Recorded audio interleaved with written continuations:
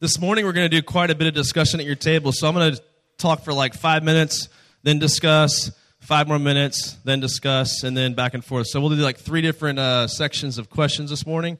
So if you are at a table and no one there has a question sheet, then you need to get a question sheet. And there's one up here on the stage if you need to pick one up here in a little bit. But we are in the book of Hosea. And Hosea, if you recall, is a prophet, and he's married to, what's her name? Gomer. I just like to have you guys say Gomer as much and often as possible. And she is a promiscuous woman. She's been cheating on her husband, and God knew this would happen. Hosea knew this would happen. And the point of it is to point out Israel's cheating on God. So Hosea's life gets to be an example. God loves you and has a horrible plan for your life, right? So that's Hosea's plan anyway.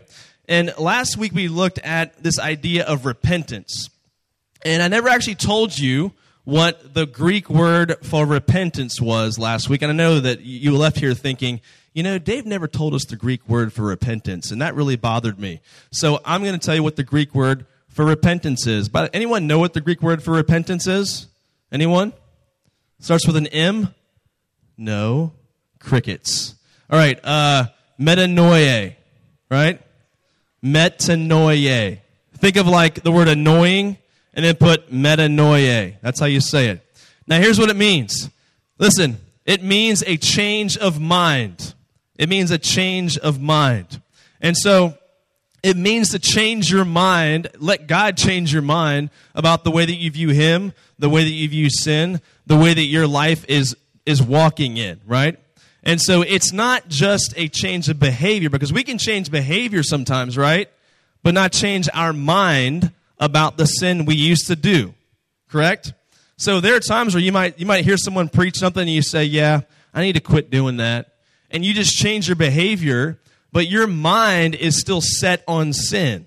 Your heart is still set on sin. So it's a change of mind, which then leads to a change of behavior, right? It flows out from the heart.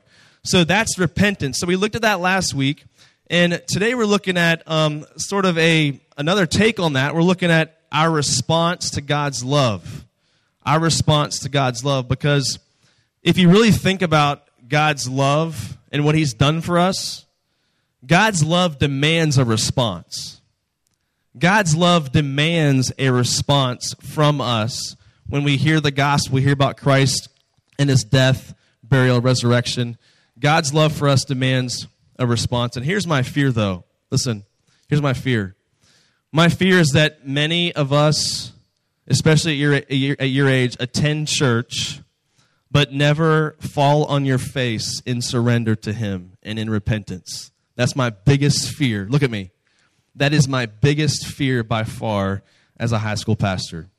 That you just go through the church routine, but you never come to a place where you acknowledge your guilt before Him and surrender your life to Him. In fact, last week, I met with a guy that goes here. He's not here this morning, but I met with a guy that goes here. We had coffee at Starbucks just talking about stuff. And I said, I just wanted to lay out the gospel just to make sure he understood it. He's been here for about a year or so. And I said, so tell me, how does someone become a Christian? If I was a non-believer, how would you tell me somebody becomes a Christian? And his response really, it really kind of concerned me. And it was something about, well, I just think that, you start going to church and you read your Bible. And, when I came to Connect Weekend last year, I just felt the music and I really just connected with that. And I'm sitting there going, and, okay. And then he just stopped and I said, well, I'm glad those things are meaningful to you, but let me tell you the gospel now. And I went to Hosea chapter 5, verse, we looked at it last week, and I said, God basically says, I'm going to withdraw from my people until what? Remember? Until they do what? Acknowledge their guilt.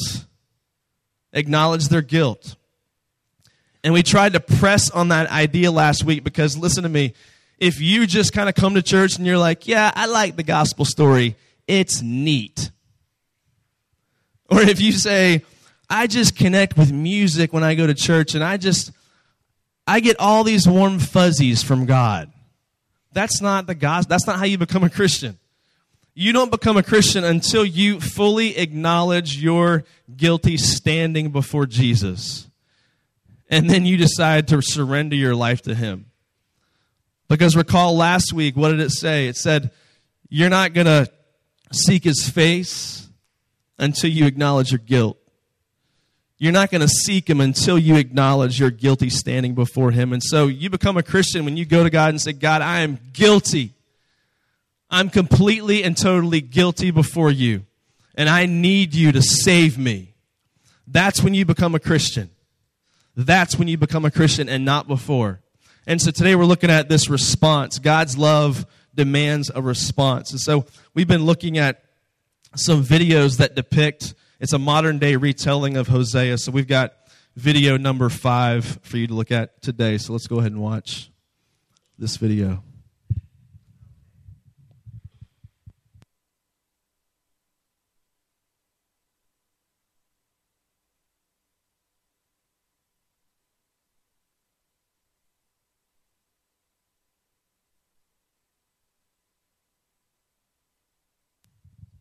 You might want to turn the volume up, please, the back.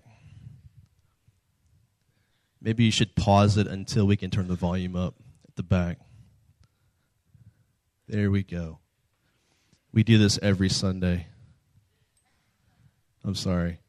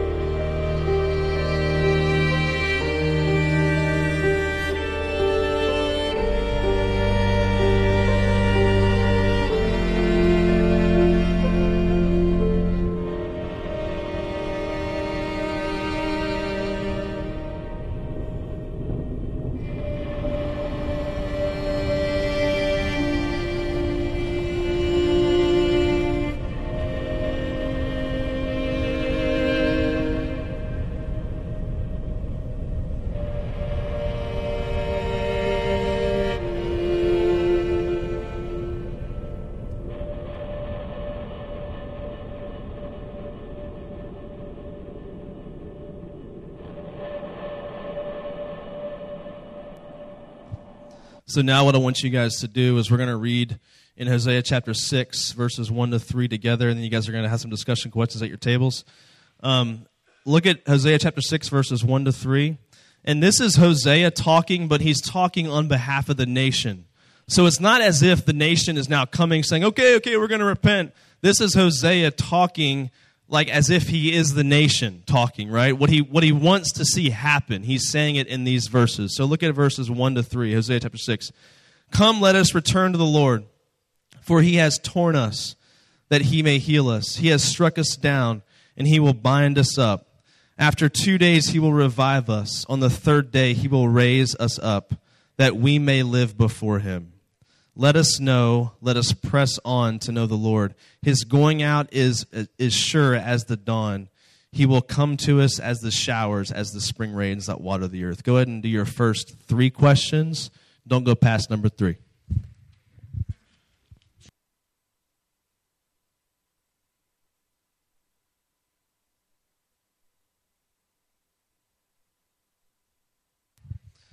Okay, I'll take it as a sign that when my students start texting me during their discussion time, that means they're done discussing. I don't know what table that was, but they at the back left area. All right, so I do want to highlight a few things, and then we're going to go on to some more discussion. So turn towards the stage. There's a few points I want you to see from this part of the passage, and we'll go on to the next passage.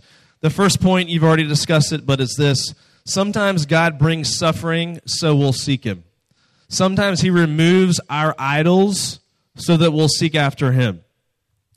Any kind of suffering that you and I go through, essentially what God is doing is stripping us down of our idolatry. That's how we can boil down suffering, right?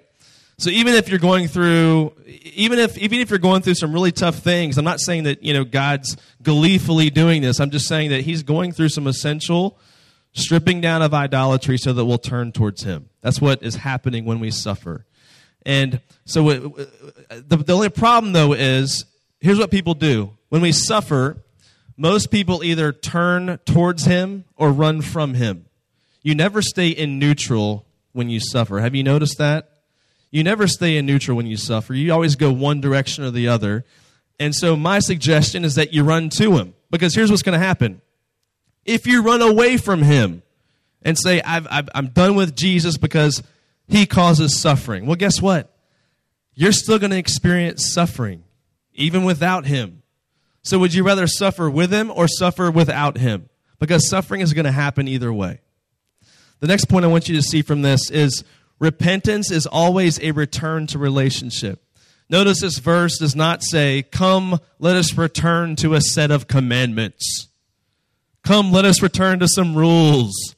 It's, come, let us return to the Lord, to God. And I think we often forget that. We forget that he longs to be in relationship to us. He wants us to return to him. And so just like Hosea is pursuing this woman that he loves. You see, the whole point of Hosea, the whole point of the story is to humanize it so that you understand what God is doing and God's pursuing you. Now, God's not human. I'm not trying to put all of our human emotions and characteristics on God. That'd be wrong for me to do. But the reason why we have Hosea and Gomer is because God wants to humanize a bit the story of how he is pursuing us. And he's saying, come, return to me. I'm a God that loves you, wants to be in a relationship with you, and I care for you. The next point I want you to see is when you and I respond in repentance, look at this verse. He pours out his grace. He pours out his grace. He's eager. He longs. He's quick to show mercy. So when you have a friend who says, no, I don't want to repent and turn back to Jesus, I mean, show him this passage. Say, look, this is what he wants for you. He's for you.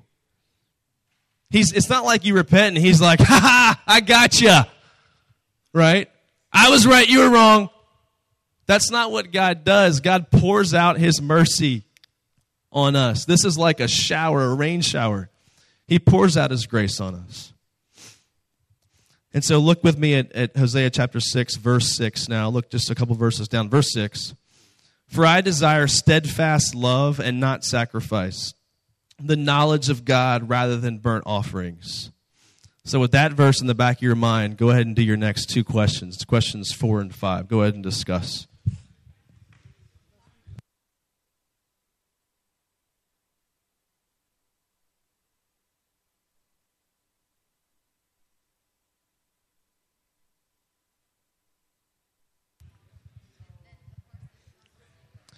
Okay, I want you to turn your attention now to the New Testament.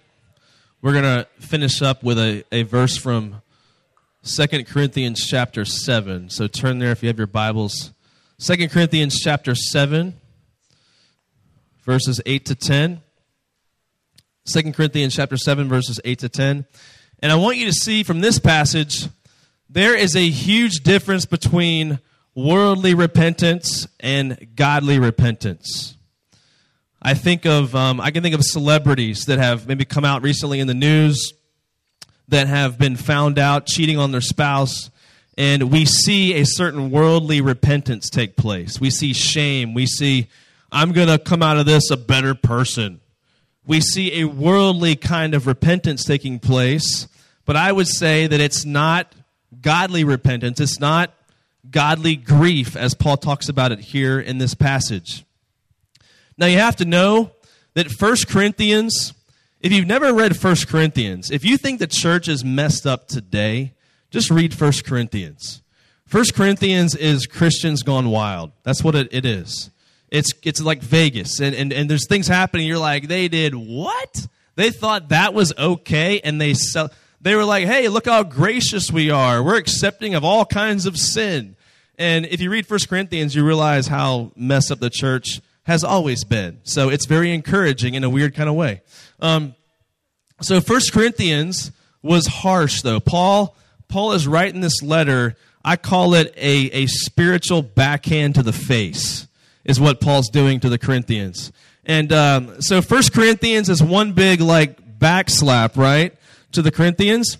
And 2 Corinthians is the explanation for part of that letter, where Paul says, you know, I kind of regret sending you that letter, but then again, I kind of don't, right? And so this is his explanation in verses chapter 7, verses 8 to 10. Here it is. It says, for even if I made you grieve with my letter, I do not regret it, though I did regret it. For I see that letter grieved you, though only for a while. As it is, I rejoice, not because you were grieved, but because you were grieved into repenting. Listen, grieved into repenting. For you felt a godly grief, so that you suffered no loss through us. For godly grief produces repentance that leads to salvation without regret, whereas worldly grief produces death. So we've got godly grief and we've got worldly grief. Now listen. When you and I are confronted with sin, even as Christians, we can have a response that lines up with worldly grief, worldly repentance, and doesn't line up with godly grief and godly repentance. Here's the difference. This verse tells you the difference. It says, look at what godly grief leads back to. Look what it leads back to. It leads to salvation without regret. It leads to you saying, God, I acknowledge my guilt before you. It's no one's fault except mine. And I want to put my faith and surrender my life to you. That is godly repentance. Whereas worldly grief produces death. Produces death. Not just physically, we're talking about spiritual death here. A death of relationships.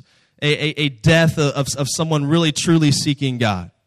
And so look at where it leads. So if you want to know what kind of repentance am I doing when I repent, look at where it leads. Does it lead to godly sorrow, which leads to the cross? True repentance. Or is it something that you're trying to hide stuff? You're like, yeah, I used to do that, but I don't do that anymore. And you're trying to save your name. You're trying to make sure people know that you're not really as bad as everyone thinks you are. And the reality is, no, you really are that bad. and you need to take that sin to Jesus too. You need to take the sin that you initially committed and the covering up part of your sin, that part as well. Take all of that to Jesus because it all needs to go to the cross. You see, we live in a culture that says guilt is always bad. Like, don't make me feel guilty. Jesus isn't about guilt. No, yes, Jesus is about guilt, but he's about you taking that guilt to the cross.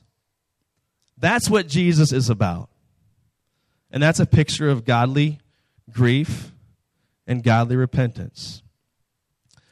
So I want you to discuss these last 4 questions at your table. Where does your sorrow lead? What does it lead you to do? Go ahead and discuss. You guys can pray at your tables when you're finished.